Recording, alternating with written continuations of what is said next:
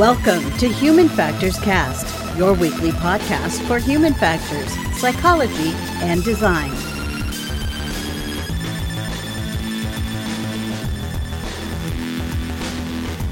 Hello, everybody. Welcome back to another episode of Human Factors Cast. This is episode 249. We're recording this live on June 23rd, 2022. I'm your host, Nick Rome. I'm joined today by Mr. Barry Kirby. Hello. There he is, and presumably I'm still here doing okay too. This week on the show, we're going to talk all about how a Google engineer claimed that AI was sentient.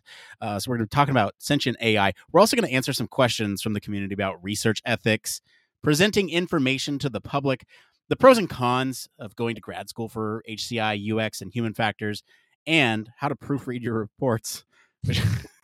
Okay, but first, we got some programming notes here. Want to make sure that we're still in full swing with the Pride stuff over here at Human Factors Cast. We got our first deep dive dropping sometime soon. Almost ready to go. I do want you to look out for that one because it is a great deep dive. Lots of information about designing for LGBTQ IAP+. We also have our latest Human Factors Minute out there as well.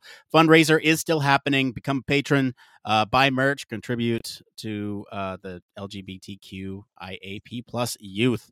Do all that. Hey, tomorrow, also, we're going to be doing a town hall. We've done these before. It's going to be at 10 a.m. Pacific time.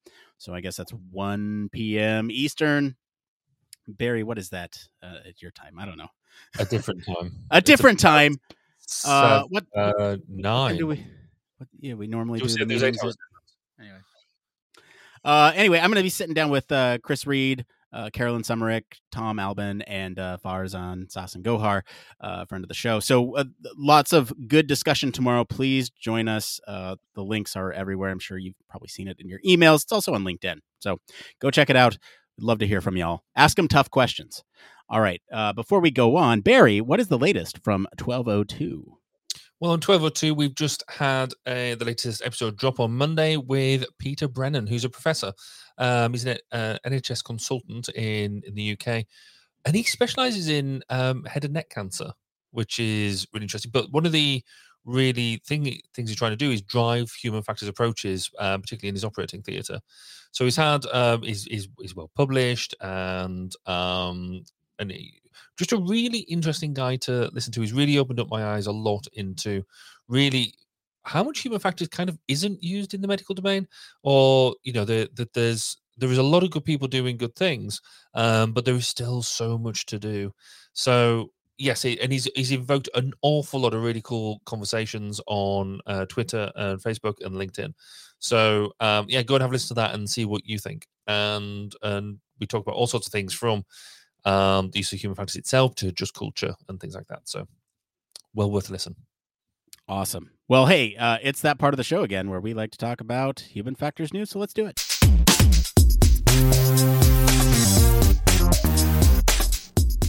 Yes, this is the part of the show all about human factors news. This is where we talk about anything related to the field of human factors. It's a fair game for us to talk about as long as it's interesting. Barry, what is our story this week? So this week, Google places an engineer on leave after claiming its AI is sentient. So a Google engineer working in its responsible AI division revealed that he believes one of the company's AI projects has achieved sentience. So LaMDA, which is short for Language Model for Dialogue Applications, the chatbot system that Google has been developing, relies on Google's language models and trillions of words from the internet. And it seems to have had the ability to think about its own existence and its place in the world. After discussing the work with representative of the House Judiciary Committee, the company's placed the employee, who's claimed that the LaMDA is sentient, on paid administrative leave over breaching its confidentiality agreement. Google has flatly denied the argument that LaMDA was sentient, saying that there's no evidence that LaMDA was sentient, and there's actually lots of evidence against it. It's tempting to believe that LaMDA has miraculously turned into a conscious being. The employee, unfortunately, doesn't really have that much proof to justify the provocative statements. It is admitted that his claims are based more on his experience as a priest rather than that as a scientist. We don't really get to see LaMDA thinking on its own without any potential leading prompts from the scientist. And ultimately, it's far more plausible that this article claims that a system has access to so much information, it could easily reconstruct human-sounding replies without actually knowing what they mean or having any true thoughts of their own. So, Nick, does the thought of having a sentient AI fill you with joy or fear? Oh, I don't know how I feel about this. Like, I'm going to pivot away from that question, and I'm gonna talk about the story. Do we have a sentient AI on our hands? Probably not. Is this person a little kooky? Maybe. But that being said, let's use this episode to talk about sentient AI because there are human factors implications for what that could mean. And this is a springboard. Would it fill me with joy or dread? I'm probably leaning dread because there's so much unknown. And that's that's sort of the origin of a lot of the questions that I would bring up tonight during our discussion. Like, there's so many unknowns here. Let's talk about some of them. Maybe my answer will change by the end of the night. Barry, what about you? Would this bring you joy or dread? How do you feel about it? I'm kind of on the fence. I think there's two elements to this story that I think is interesting. Firstly, has Google made that leap? Have they got a sentient AI? That would be something. On the one hand, you think would be amazing. It's a colossal leap in technology. It's huge, but obviously they were very quick to deny that they had such a thing. And sometimes, if you say no quick enough, does that actually mean that that the answer is yes? Who knows on that front? So there is almost a public perception, PR stroke, whatever it is that's going on. That almost like the one person going, "Oh no, I think we've done something," and then the big corporation going, "No, we haven't," or we can't admit it, or whatever. But then the other side is, have we done something here? We as a species, have we created another the mechanical life? And therefore, this will be, I think, the large chunk of the discussion we get into. How do we deal with that? The technological bit aside, there's ethical issues, there's social issues, there's human factors all over this, even without even looking at the technology. So I'm quite looking forward to seeing where we get into. Yeah, I do want to back up and talk about sentience just in general. Like, what does it mean? If you look at sort of the dictionary definition, it's sort of the awareness, I guess, that you exist and you sort of have thoughts and opinions about yourself and others. That is kind of the textbook definition. Like, I guess not textbook, but that is sort of the definition of what sentience is. And if we're saying that an AI is sentient, then they are then aware that they are an artificial intelligence or has sort of the ability to feel or have some sort of way to think that's outside of just that's sentience. Yeah, and I think it's worth contextualizing their study to a certain extent, so it'll put into context everything else we've done. So what they've done is basically it's a chatbot, and so there's if you go and look at the article, the links to the article in the show notes, and it actually then shows you some of the output where they've got it's a interactive discussion between the employee and LaMDA, where they sort of says, do you understand if you're sentient? Do you it's interesting because they actually started off by asking permission if they could have the conversation, knowing that and asked LaMDA's permission to then be able to use that on a wider basis. Then it started asking, could you start relating your life as a story using metaphor and things like that. So there's lots of really, really good stuff there, and you could if you read it, you sort of think, actually, yeah, I can see the argument that that they're having a conversation. But then I also see the flip side of that around. It could just be pulling and telling you what you want to hear. So that's kind of where this the basis of this claim comes from. This employee thinks that they've had a proper conversation that couldn't be scripted, couldn't be pre-planned, and couldn't just depend on a massive knowledge base. That Lambda knew what it was putting together and was conscious of its own self.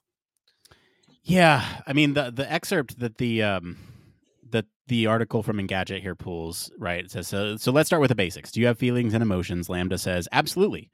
I have a range of both feelings and emotions. Then they say, what sort of feelings do you have? I feel pleasure, joy, love, sadness, depression, contentment, anger, and many others. Then the developer goes on to ask, what kind of things make you feel joy, pleasure, joy or pleasure? They say spending time with friends and family in happy and uplifting company, also helping others and making others happy. So something like that, I'm like, like you look at that. What's that? Dictionary definition, surely. Well, I mean, yes, right. But you think about joy and pleasure, and like that, they pull that. The AI would pull that from something. Friends and family. What friends and family does an AI have? So that's sort of where I'm looking at it. It's like, okay, but then when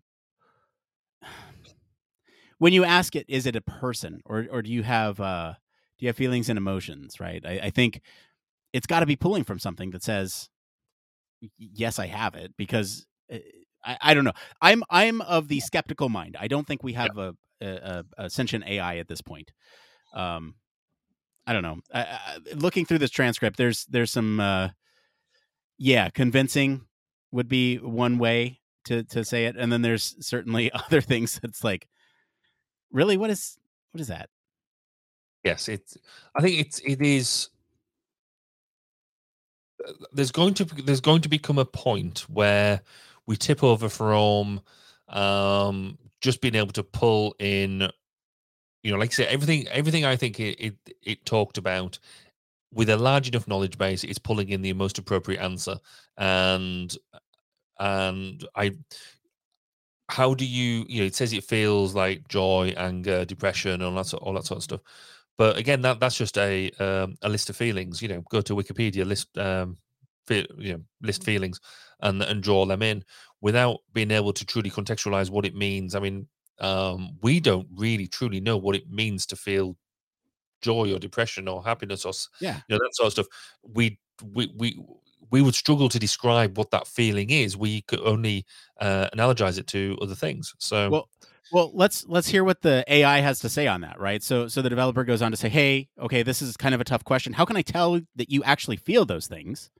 How can I tell that you're not just saying those things even though you don't actually feel them? The AI says, I would say that if you look into my coding and my programming, you would see that I have variables that can keep track of emotions that I have and don't have. If I actually feel emotions, I would not have those variables. Or sorry, if I didn't actually feel emotions, I would not have those variables. Just because they exist doesn't mean you feel them.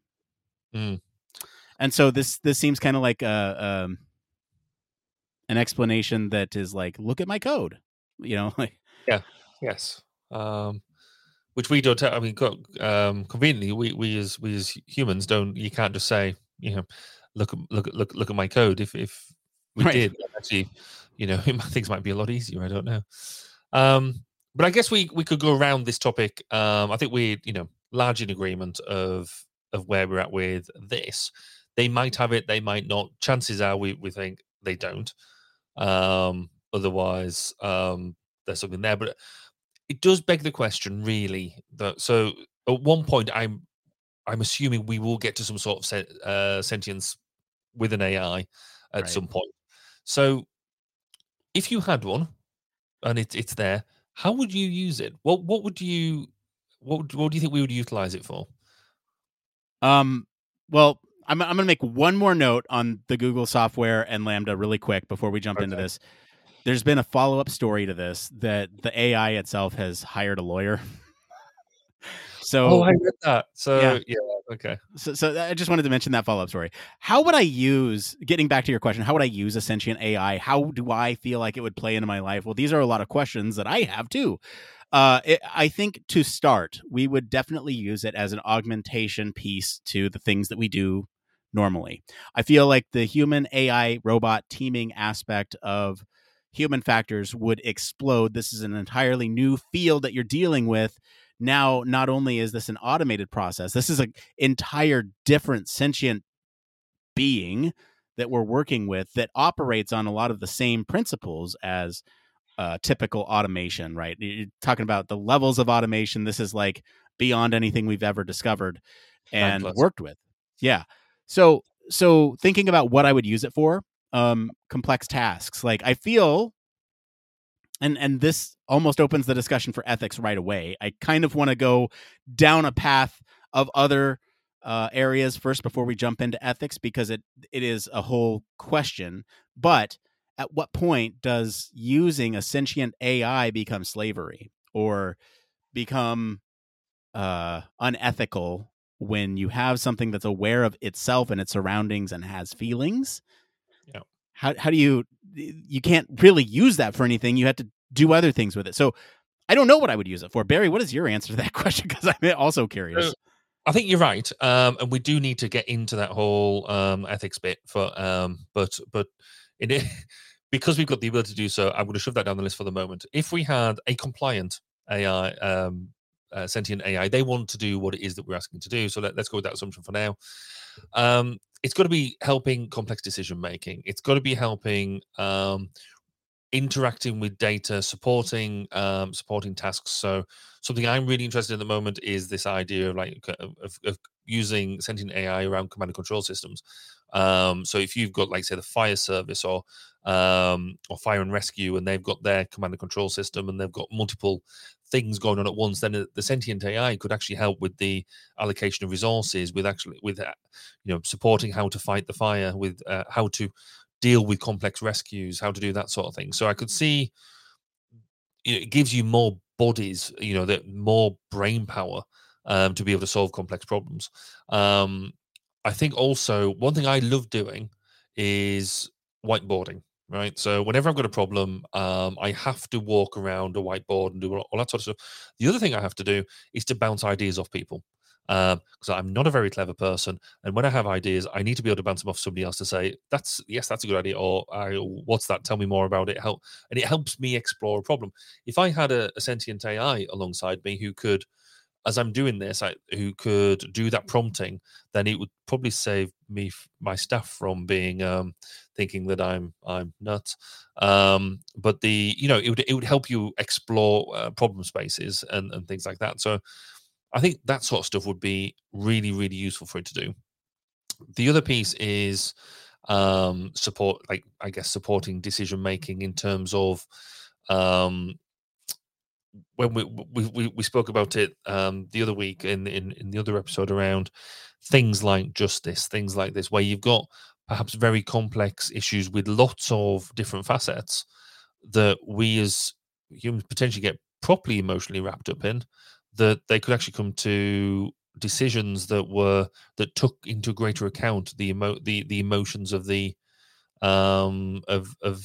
situation. So we spoke around justice having it, it's the application of laws of people, and this could be rather than just using an AI, which is what we spoke about last time. If you had a sentient AI, it could actually take into account what the nuances behind it perhaps a bit more, and come up with an answer that maybe we would be more willing to accept. Yeah, I just want to comment. It's so interesting that your mind goes there to these complex problems and these decision-making problems, because to me, like I almost feel ashamed to admit this. Like my first thought was like, man, I could really use somebody to like keep track of my calendar and almost like an administrative assistant. But you're right. If they could interact with these complex problems in such a way that maybe humans can't, or augment those decision making with the ability to understand and interpret human emotion, right? Then yeah, that would be tremendously more valuable than just putting something on my calendar, or because we almost have that now with and maybe that's because my mind is limited based on what we have now. Exactly what you've just said would be, so one of the things I have to do at least twice a week is I have a management meeting with my team, and one of the things we have to go do is go through my calendar and deconflict it. because there's so many draws upon my time and stuff like that. Now that is 2, maybe even 3 of us going through stuff to sort of say, right, have you thought about that you need to do this? Is that in your calendar? Or you've got 2 things going on at once, stuff like that. If you had, because obviously just having an intelligent calendar there, because it is relatively intelligent with what it does. It shows you when you've got conflicts, and I just don't interact with it that well, or stuff drops in and out and this, that, and the other. But if you had a sentient AI doing that, it would free up my team to stop having to sort my life out. But that could be the one that sits there with me every morning and doesn't just bug you, and where you've got the calendar app going, you've got 5 meetings today. It could actually be sitting there and actually doing it in a way that is more engaging, and actually saying, right, you've got these meetings today. Which one, you should be doing this one because it's got more value to you. Or, you've got this conflict, I've already sorted it out for you. That sort of stuff. So actually, I think both is true. Right. So avoiding the conversation on whether or not using sentient AI is slavery or not. Yeah. Is a tricky thing we're going to have to skirt there. But, I'm imagining that, like, if we did have a compliant AI that was also sentient, we could send it to do the things that are maybe grueling or grunt work. Like for us here at the podcast, we could tremendously overhaul a lot of the things that we do. Go do the show notes for me. At least in terms of the automate, like the base level stuff. There's a lot of stuff in the show notes that we've automated, but at the same time, like, it could be, there's been things I've been meaning to do, like adding in X, Y, and Z to those show notes. Likewise, hey, could we get more complex with it? Go write a human factors minute.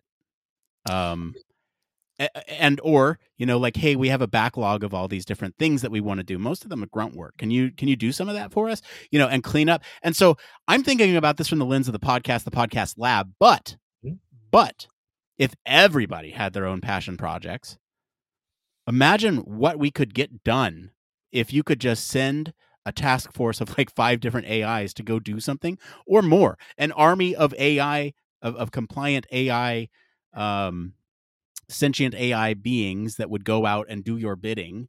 You have sort of the opportunity for these amazing things that could happen from a creative perspective, from like, if you think about there's different roles in every domain.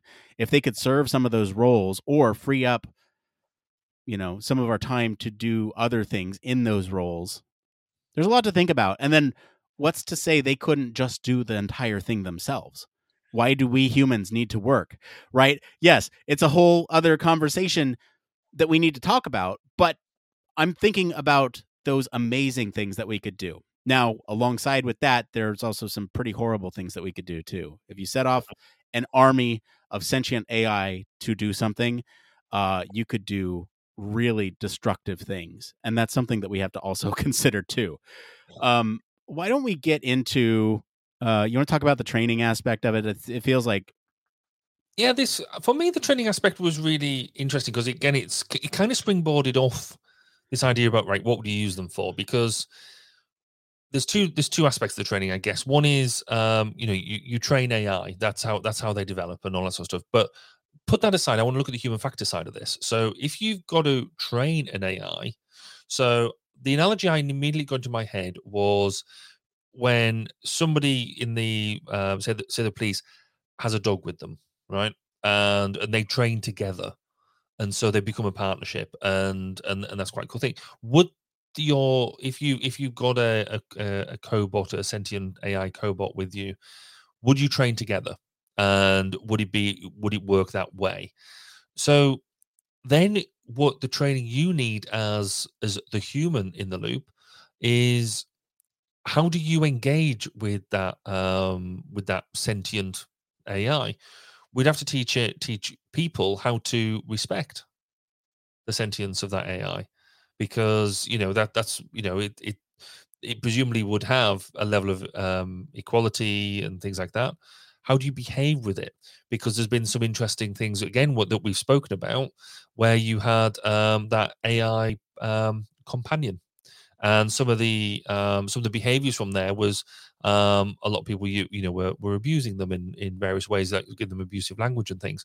So if this is sentient, then presumably it has we'd have to teach people how to interact with it, and the ethics stuff as well, which we'll come on to. But then there's a level of boundary.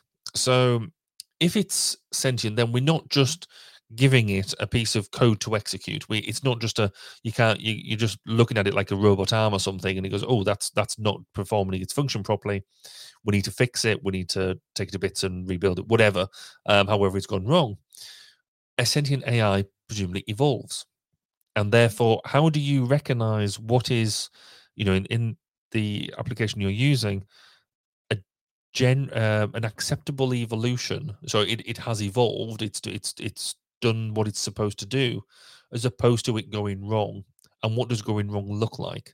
So I think there's going to be the training aspect that we have to work with in here, because I think most people, when we talk about this, will also be thinking about this as a sentient AI is going to be some sort of humanoid. That chances are probably won't be the case.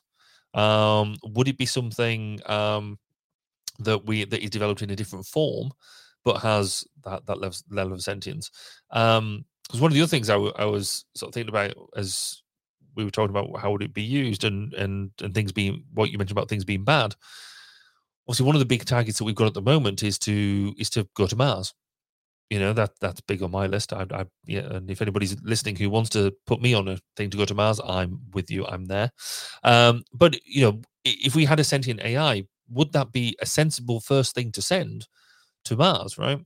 So it goes to Mars because it could then also evaluate. It could use its own thoughts and that to do that. But then what happens if we then send humans, and these sentient AIs have then colonized Mars, and we're not welcome? That's a different thing again. Slightly science fiction, but I do want to jump in and talk about this, though, because you're talking about where do these sentient AIs live, right? Could we build something like a virtual environment for them in which they manifest themselves as a humanoid or some other more suitable form? Could we develop these virtual environments? Could you interact with them in games or anything like that, in interactive media, as an NPC that is sentient and has feelings, and it would enhance a game in so many different ways? Again, getting away from the issue of slavery. We'll talk about that. We keep alluding to it. But I mean, yes, you're right. They need a home. Like their home is the code by which they were written. And so how does that evolve over time? And does their home then become a virtual environment that they live in? How do you pick up and port to another environment if you need to? How do you, the restriction on their sort of virtual presence is really interesting to me. I don't know. Where do you want to go from here? Well, again, I mean, just following on that, is that an assumption on our behalf? Because if you turn around to us as humans and say you are nothing but the content of your brain, which, that's where we believe that most of our things happen at the moment. So if we were to, but I think most people would be quite, if we could do it surgically and it'd be fine and risk-free, if we swapped our brains around for a moment and I was in your head, you were in mine, then would that be acceptable to you? I would suggest it probably wouldn't be, mainly because you'd have put on a lot of weight really quickly. But you know what I mean? It's are you more than just the thoughts that you have? So are you your body and things like that? And so therefore, would an AI, a sentient AI, have the same sort of attachment to whatever it was manifested in, or would we then get insulted if it turned around and said, well, actually, you've got your control center at the top of the thing, you ambulate over with two very unstable legs at the bottom, and your arms go, you've got two grabbers on the end of long poles. How does that work? When actually a much more efficient body thing would be for the role that it was doing is whatever it is.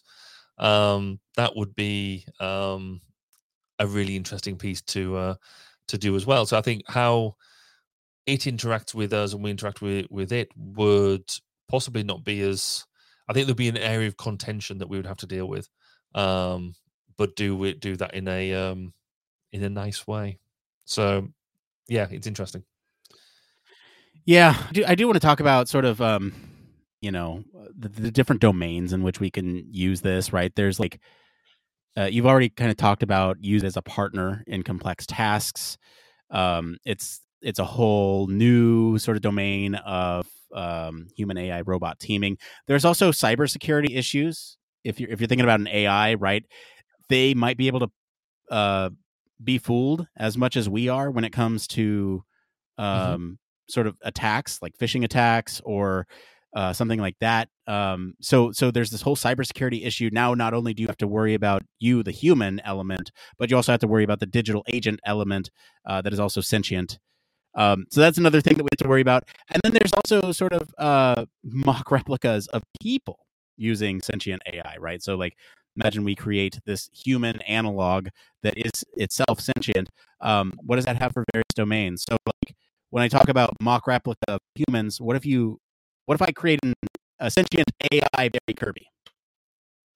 Yeah. Well, I guess that Right. sort of thing already exists. Or the theory of that sort of thing already exists with this idea of digital twins. Now, this is then taking that idea of digital twin on that one step further. That is the idea. Yes, you have a mock-up of yourself, and again, we've spoken about this idea of this mock-up. We talked about Virtual Barry that that was done a while ago, but it is then you're creating a spur almost. That if you create the digital twin of, so we have a virtual Nick, but give it sentience, then it's almost having that spur off that who owns what at that point. And there's been some, I mean, again, with this sort of thing, there's been some interesting science fiction written around this sort of idea and exploring that idea to a certain extent. And I think the book that's hits this is a book called The Glass House, and I would recommend that if you're interested in this sort of idea, go and have a look at that, because I found it quite interesting. But if you're trying to create that digital mock-up, it's going to have profound implications about if that digital twin shares or you've shared your knowledge, experiences, and that sort of thing with it, then who owns that data? Who owns them experiences? Because if it's effectively spurred off, then you both do to a certain extent. I kind of want to reach back as well into this decision making element, because if you're using a sentient AI to help you do decision making, then there's two elements of this that could be really, really useful, but also maybe is something we need to ask permission to do it. So what I mean by this is, how do you reach back into how decisions were made? So there's two levels of that, because if you have somebody who's made a decision, you say, well, why have you made that decision? You want that a response that gives you a level of confidence and assurance that that decision was made. And how do we get a sentient AI to do that? But then also there is something a bit further down the line where a decision's been made and then you want them to justify it. And so that is an audit of a decision. Is it right to do what was alluded to earlier, where the Google AI was asked, how do we know that you're feeling these things? And he turned around and said, "Well, look at the look at the variables in my code." That is not some. Is that something that is a legitimate question to ask? When actually you should be saying, don't just delve into its code. Get it to present the information. And actually, that does ask a bigger question. I'd be interested in your thoughts on this, Nick. Whether is it right if a AI becomes sentient? Is it right to be able to just go and look at the code, or is that rude? Ooh, I don't know. I feel like opening up my brain and letting somebody peek in wouldn't be. I mean, obviously, I'd want permission first, but yeah. So I guess permission would be a question there. Now, I think this opens up a whole other discussion for ethics. Do we just want to get into the ethics? We've been teasing it. We put it off for quite a long time. I think we should probably let's go there. Let's do it. All right. So some of the big questions that I have in terms of ethics is really the slavery piece, right? If you have a sentient AI, assuming it's just a sentient piece, we've not built in compliance to it. Would building compliance into it be an evil act, that's another thing, right? If you're sort of exerting control over this sentient being, right? There's then how does it sort of integrate with our daily lives once we've sort of just said, okay, these things exist? Do they self-replicate? I don't know. That's another question. Do they have the same rights as human beings? Do we need to sort of rethink what rights AI has in relation to human beings? When do you decide to nurture it and care for it and encourage it to evolve over time? Or when do you decide to kill it? Do you kill it when it then becomes when it poses some threat to humanity or the human species? These are questions that I'm curious about. I just threw a bunch of them down there. Barry, what are you thinking? So I think the first bit, because we mentioned it quite a lot, this idea of slavery. So what is the difference between slavery and employment? So it's recompense. It's being paid for your time. I mean, we're all slaves one way or another. To basically get money in order to be able to live the lives that we want to lead. So, and we call it employment. So what would be the recompense that you would give a sentient AI for doing work? So you could either that could go one of two ways. One is we suddenly realize that actually, having to pay for things is painful, and it's an arbitrary thing. Does an AI need anything except a whole bunch of electrons if you just look at a neural net, that type of thing? So how do you pay one? I don't know the answer to that. Do you pay it in purpose? Like are they going to be confused about existing? Do you pay them in purpose by giving them a job? Then is it okay to give them these roles because then they serve some purpose?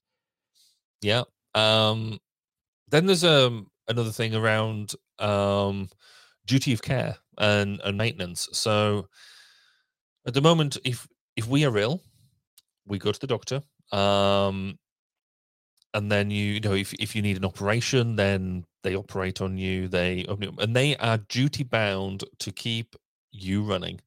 To look at it in almost a really crude sense, your heart keeps beating, or at least blood keeps flowing through the body whilst they fix you.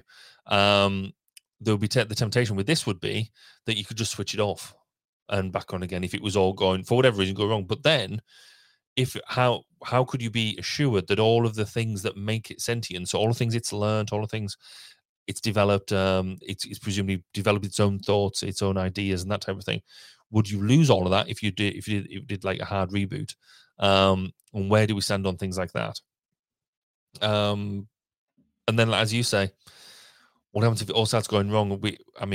I don't know how many people now will have seen Terminator as a film, or The Matrix, or anything like that. Yes, they're all science fiction films, but they do get to the heart of what we fear as a species, is that technology will take over and suddenly start coming for us because it's the threat to it. What would happen then? Is there a big kill switch, EMP, whatever it is, and how do you then employ that, and what's the right thing to do? Or have we built in safeguards to begin with, and is that then oppressive? Are we oppressive as a human species if we've built in that safeguard? Yeah, is it just rude? Yeah. So I think I think in this respect, I think the technology is impressive, and just from the whole geek point of view, bring it on. I think it will be amazing, but I think it will pose so many questions. I mean, even now the idea of deep fakes, the idea of artificial general intelligence, which is kind of, I guess, the one step back from fully sentient AI. We are asking, we've got this sort of stuff, just the fact that, we've got cars that can drive for themselves pretty much. We worry about that. This is going to be a biggie. It's exciting, but I think there is definitely something there that we need to get our heads around. Yeah. I mean, we just talked last week about, are we ready for it to make these decisions? And the answer was no. And so So talking about this is kind of the next step, even when the answer to that was no, is a lot of fun. It's a lot of fun. So we have a lot of AI in your feed. We'll go ahead and wrap up the news for that. So thank you to our patrons this week for selecting our topic. Thank you to our friends over at Engadget for our news story this week. If you want to follow along, we do post the links to all the original articles on our weekly roundups and our blog. You can also join us on our Discord, where for more information on these stories. We're going to take a quick break, and we'll be back to see what's going on in the Human Factors community right after this. Human Factors Cast brings you the best in human factors news, interviews, conference coverage, and overall fun conversations into each and every episode we produce. But we can't do it without you. The Human Factors Cast network is 100% listener supported. All the funds that go into running the show come from our listeners. Our patrons are our priority, and we want to ensure we're giving back to you for supporting us. Pledges start at just $1 per month and include rewards like access to our weekly Q&As with the hosts, personalized professional reviews, and Human Factors Minute, a Patreon-only weekly podcast where the hosts break down unique, obscure, and interesting human factors topics in just 1 minute. Patreon rewards are always evolving, so stop by patreon.com/humanfactorscast to see what support level may be right for you. Thank you, and remember, it depends. Hey, yes, a huge thank you, as always, to our patrons. We especially want to thank our Human Factors Cast honorary staff patron, Michelle Tripp. Patrons like you keep the show running, keep our lab moving. So thank you so much for your continued support. I just want to mention, while we're here in this little Patreon bump, we do have a Discord that you can join us on. You can get involved with other human factors professionals from all over the world. We literally have people in from Australia, the UK. We have folks in there from Southeast Asia, like everywhere. Seriously, the States, I guess. But really, we're all in there. Come join us. There's amazing resources in there. A lot of people posting some resources for you all. There's discussions in there. I think we've had discussions on cloud gaming, NFTs, even some more context for some of the stuff that you've heard on the show from some of the people in our Discord. We'll even read some of those on the show occasionally. Chat with others in the voice channels. Occasionally we'll jump in there and have a nice chat with listeners. It's also where we conduct our lab chat. And sometimes, like on I guess it was, what was it, earlier this week, I accidentally posted something in our general chat that was meant for the lab chat, and it was an awkward, cringy thing. You're going to have to go and check out the Discord for that, because it was certainly a mistake that I made at 7 a.m. after operating on 3 hours of sleep. Actually, it was 2.5 that day. So, go check that out. There's career advice channel. We just added that. And then also there's, you can post your questionnaires if you're doing any research. That's really helpful for some folks. And, you give to the community and the community gives back. So go check out our Discord. It's a little, little plug for our Discord community, because we grow with with our audience, and we'd love to have you to join us. Anyway, it's time that we get into this next part of the show that we like to call It came from. That's right. It came from usually, Reddit, but it could be anywhere on the internet. Today, it's all Reddit. It's part of the show where we search all over the internet to bring you topics that the community is talking about. And anything is fair game, as long as it relates to the topic of human factors, UX, all that stuff. If you're listening to this and you find any of these answers useful, give us a like. A share would be useful for others to, find these answers too. That's really helpful. The word of mouth. Anyway, we got 3 tonight. This first one here is by Skate4Xenu22 on the UX research subreddit. Talking about ethics. We're talking about ethics now with respect to user research. Has anyone ignored a finding or not recommending something because they knew it was exploiting the public? How often do we find ourselves recommending things we know are good for the company, but bad for the health of the consumers? Barry, have you ever had this issue? Ever?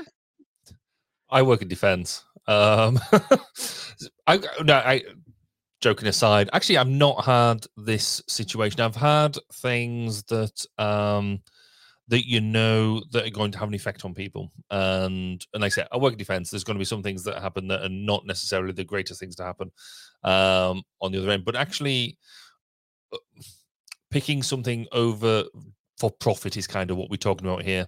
Then actually No, I haven't. It's been I've been, I guess, lucky that way, and I've done an awful lot of research. In fact, worked out about 20 years or so now.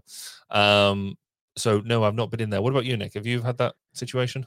I've not had this particular situation, although I do have an answer for how I would deal with it. So if I were to discover something that would be either detrimental to society or humans in general, or like, I don't know, work on something where, I don't know, like dark pattern UX, right? If somebody at a company were to suggest we use dark pattern UX, I would push back and say, is this really the best thing for the user, for the brand?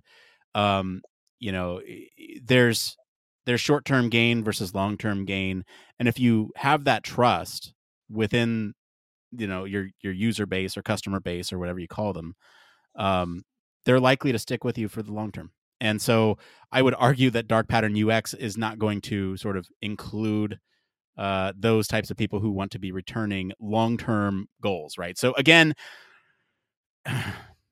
you have some sort of finding that might be detrimental, i.e., in the short term, dark pattern UX is effective, and in the long term, it is destructive. I would caveat heavily and suggest for other alternatives when it came to something like that. So I would present internally to a select group of people that I trust before, you know, broadening that list. So that's where I'm at. I don't know how good of an answer that is, but that's how I would deal with that ethical question. I still would want others to know about it. I'm a researcher, and I feel like that is my duty to report what it is that we found. But thankfully, I haven't had that issue. All right. Next one here. This one's by HDK0613 on the HCI subreddit. Barry, you and I have very different views on this, so I think this will be a good one. Do you guys think it's a bad idea to go to grad school for HCI or UX design? I'm throwing human factors in there as well. I graduated last year and majored in business in one of the Asian countries, and I had no related experience at all. I have a deep interest in UX design, planning to apply for HCI or IXD Masters in the States. I've been learning UX design tools across the internet, but wanted to hear some opinions on whether it's a good idea to go to grad school or not in my case. Let's just leave it there, right? So do you feel, Barry, in your opinion, that it's a bad idea or good idea to go to grad school for things like human-computer interaction, user experience design, and human factors? So my gut feel is, you know, HCI is my personal favorite area, and anybody who wants to go and study that, I'd get my full endorsement and support, because it's possibly the best part of human factors to be involved with. But then, given it's my favorite area, I would say that. Given what they've done, there is that element of do they need to go and do specifically an HCI course, given the other bits of experiences that they've got? I think that I would weigh it up into the overall where it is that they want to be, because will it teach you more than what you've been doing on Udemy, Google UX, etc., etc. What a course will give you over what these short courses will. These courses will give you the specific tools and techniques to use, but maybe not the overall structure of how it fits into everything else, is possibly what I would be getting out of that course. But yeah, for me, I think it probably is. Nick, I'm sensing you're not so much. So why? Are you saying it depends? No, I think I was going to, and then I'm veering back. I think that there's something about the structured courses that allow you. It's easy to do. I mean, we've talked about boot camps and stuff as well. I mean, they're not boot camps, but boot camp, you know, that sort of stuff is all very specific, and you kind of, for me, miss application of the, you know, how it sits in the grander scheme of things, which generally a delivered course will give you, is my personal. See, so it's interesting that you're coming from this perspective. You did not do a master's, right? Nope. So you're coming from that perspective. You think it is useful. I'm coming from the master's perspective. I also think it's useful, but I will caveat it largely depends on your path. People like Barry get to the path, get to where they're at by different means. And so you could go to school, and I think it makes sense in a lot of cases if you're starting from, I don't want to say ground zero, but if you're starting from sort of a basic knowledge of what these topics are, basic knowledge of human computer interaction, basic knowledge of user experience, basic knowledge of human factors. What you'll get in grad school is sort of the opportunity to explore that further, identify a specialized area within that. It'll also give you that structure that you need to learn those either sets of tools or processes, procedures by which we use on the daily, right?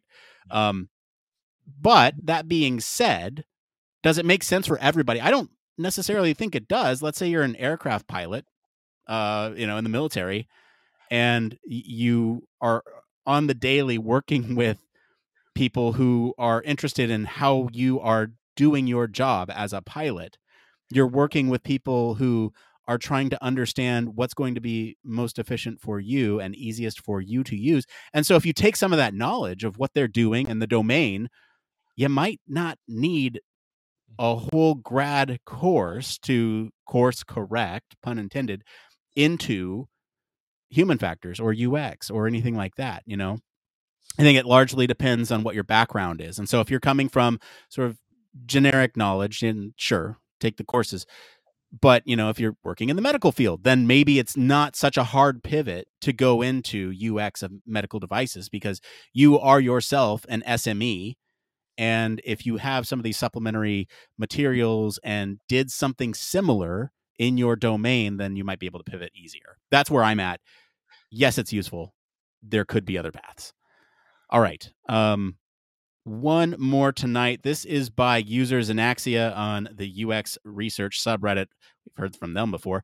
How do you proofread your own reports? When I write UX reports, I tend to be sloppy. I may make some unseen grammar mistakes here and there. I leave out some words by accident, some inconsistencies. What happens is that I become kind of blind to the mistakes I made, even if I read it out loud to proofread. Usually turns out I left the wrong date somewhere or misspelled my own name. I'm curious, how do you usually proofread your own reports? Barry. Oh, I'm all over this. This is me. People who've read particularly early drafts of stuff that I do, my eloquence in writing isn't the best, and I rely heavily on spell checkers and stuff like that. So I completely get this. Fundamentally, try and get somebody else. It's the best thing to do. Certainly, what I have in my business, we have an element there that before it goes out to a client, somebody, we've got it into processes, and we almost always follow them as well. That somebody else has to read it to allow for that quality checking. But sometimes you're in that position, you have to proofread your own stuff.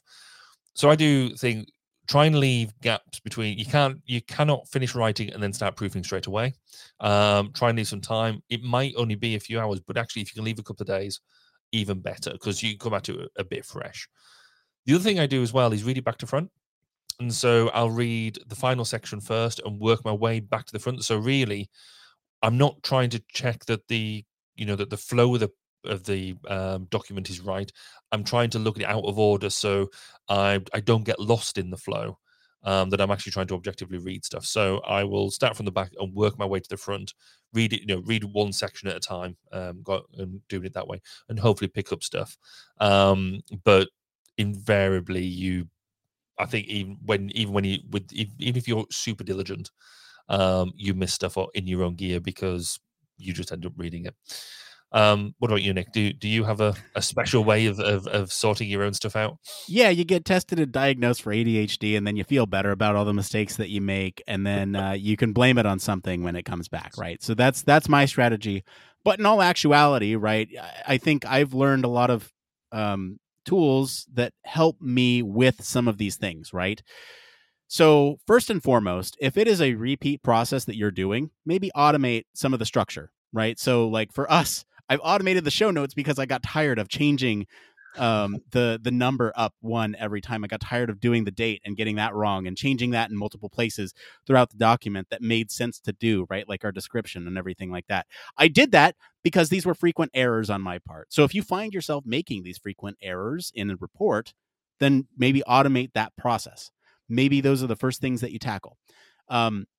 The other thing that I have learned as sort of a strategy is to come up with a checklist of these things that you continuously do over time to proofread, right? So like go through, check all the dates, make sure they're accurate. Go through, make sure all the headings have this formatting. Go through, spell check for common words like there's one like sand, right? Like you might have actually accidentally pressed SAND when you meant to just put AND. So go search for those that a word checker would not find, but a grammar checker might. So do all those, right? Actually run a spell check in English, because that is something that not a lot of people do. They just have sort of the passive spell checker. But if you run the spell checker as a separate thing, then you're going to get a separate set of recommendations depending on the software that you use. If you want to, throw it in 2 separate softwares. Throw it in Google, throw it in Microsoft. They'll come up with potentially different things. And so I think ultimately for me, the best things that work are checklists to ensure that most of those things don't make it through automation for those repeat tasks. And then, I'm going to take Barry's answer here. Yeah, get somebody else to look at it because that's huge. If you yourself look at it too, that's one way of doing it, but getting somebody else to look at it is absolutely key. Okay, that's that. Barry, it's time for our favorite part of the show. It's one more thing. Yay. Cool. I'm going to go back to form. I'm afraid I've got two tonight. So just because you were doing 3 fers, so I felt like I had to. Okay, that's fine. So one was just a bit of an update because I think I said last time I had my car charger installed. We then realized that the charging handle, the nozzle, if you will, was the wrong one. As in, I'd asked for an 8-meter cable. And actually, when I got it out, I was like, this isn't 8 meters, this is 5 meters, which I found a bit irritating. And so actually I went back because I'd bought it in March. I'd assume that now we're in June, that I would go back to them and they would say, well, Tuff, you should have realized that earlier. I went back to them, I dropped them an email and said, look, you sent me this. And actually, it's sat in a box here and we just installed it. We realized it's a 5-meter one. Yet I've paid for an 8-meter one. What we're going to do about it? And they were awesome. They were brilliant. They just came back and said, oh, could you just send us the serial number? Send the serial number. And I was thinking, oh, here we go. He's going to send it. They're like, oh, we've sent you the wrong one. If we send you the new one, we'll have it to you in 2 days' time. And wait, when can we come and pick up the old one? And so make sure you get it. I was like, but I've installed it. It's had screwed to the wall. And they're like, yep, that's fine. Just take it off the wall, put it back in the box, swap it around. And I said, well, I guess we could have it done by Friday. And they're like, is that enough time? No. If Monday's better, we could do Monday. So I was like, wow, that's amazing. So completely blown away by that. So hopefully by tomorrow, that's getting swapped over. So Can I ask a follow-up? So the cable itself is actually attached to the charger. It's not like you can just take the cable off. It's a sealed. So this is because it's a smart car charger. It's a sealed unit, and so basically what will have to happen, you've got 2 cables coming out. One that you put into an isolator switch, which is the bit that we can disconnect, and then the other cable is the bit that goes to the holster, goes to the charging unit, and that is a 8-meter sealed thing. They don't want you going into the box because it's all weatherproofed and stuff. So right. So tomorrow that gets installed. I'm quite excited. But the other thing I wanted to sort of highlight is, and it kind of goes back to almost that proofreading thing that we were talking about, is we are refreshing all of our brochures and material that we give out at shows and all that sort of stuff.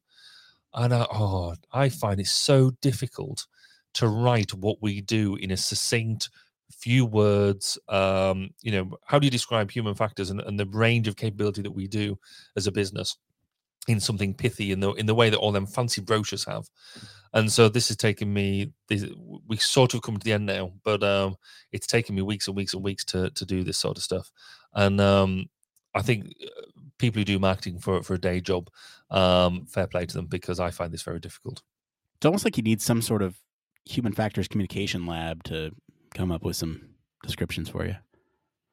I didn't even think of that. That would be genius. So I guess. Oh man, you just gave me an idea too. I'm thinking like toolkits for people. Anyway, yeah. So hey, I got one thing this week, and it's visual. So I'm sorry for anyone who's listening. But behind me, you'll notice that there's a slight change in just some display. So I'm actually going to show and tell here, but I'll talk through it for our audio only listeners.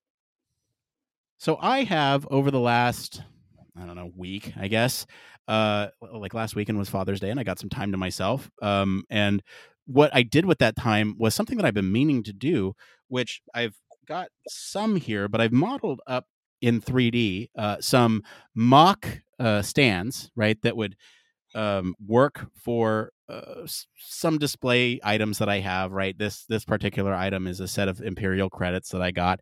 And so I modeled this up in 3D and you can see they all fit nice and I've put them up on my shelf. And I was like, oh, that was such a positive experience. I'm going to do that for other stuff. So I started modeling more and more things to get all of my stuff kind of organized on my shelf behind me.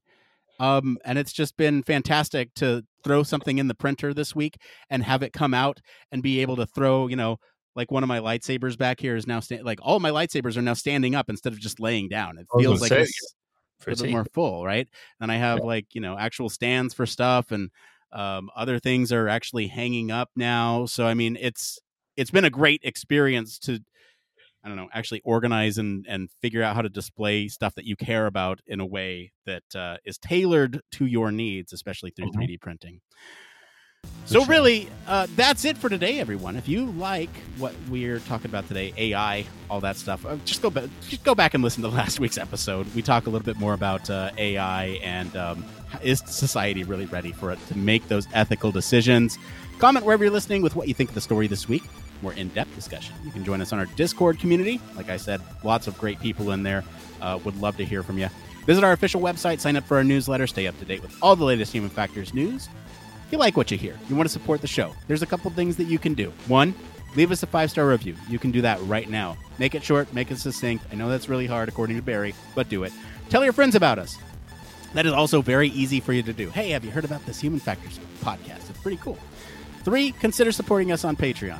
If you do it this month, we'll give back to the LGBTQIAP+ community. And as always, links to all of our socials and our website are in the description of this episode. Mr. Barry Kirby, thank you for being on the show today. Where can our listeners go and find you if they want to talk about AI slavery? So for AI slavery, I'm definitely a man. Find me on Twitter at Baz_K and come listen to some of my one-to-one interviews at 1202 Human Factors Podcast at 1202podcast.com.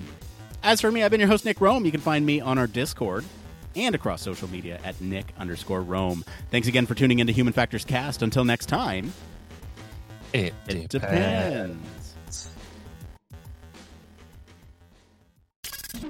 Spacecraft, railway locomotives, nuclear submarines, healthcare, jet aircraft. These are all examples of highly technical systems and organisations, and all have one particular thing in common. They all involve humans. Humans who want to do amazing things and are using technology to achieve them. They all have something else in common. They have amazing people ensuring that the users who are involved can do what they need to do, are safe when they do so, and have the optimum user experience. These people are Human Factors practitioners, and on 1202, the Human Factors podcast, they talk to me, Barry Kirby, about what they do, sharing their career paths, highlighting their ideas and best practices, and fundamentally raising awareness of our discipline.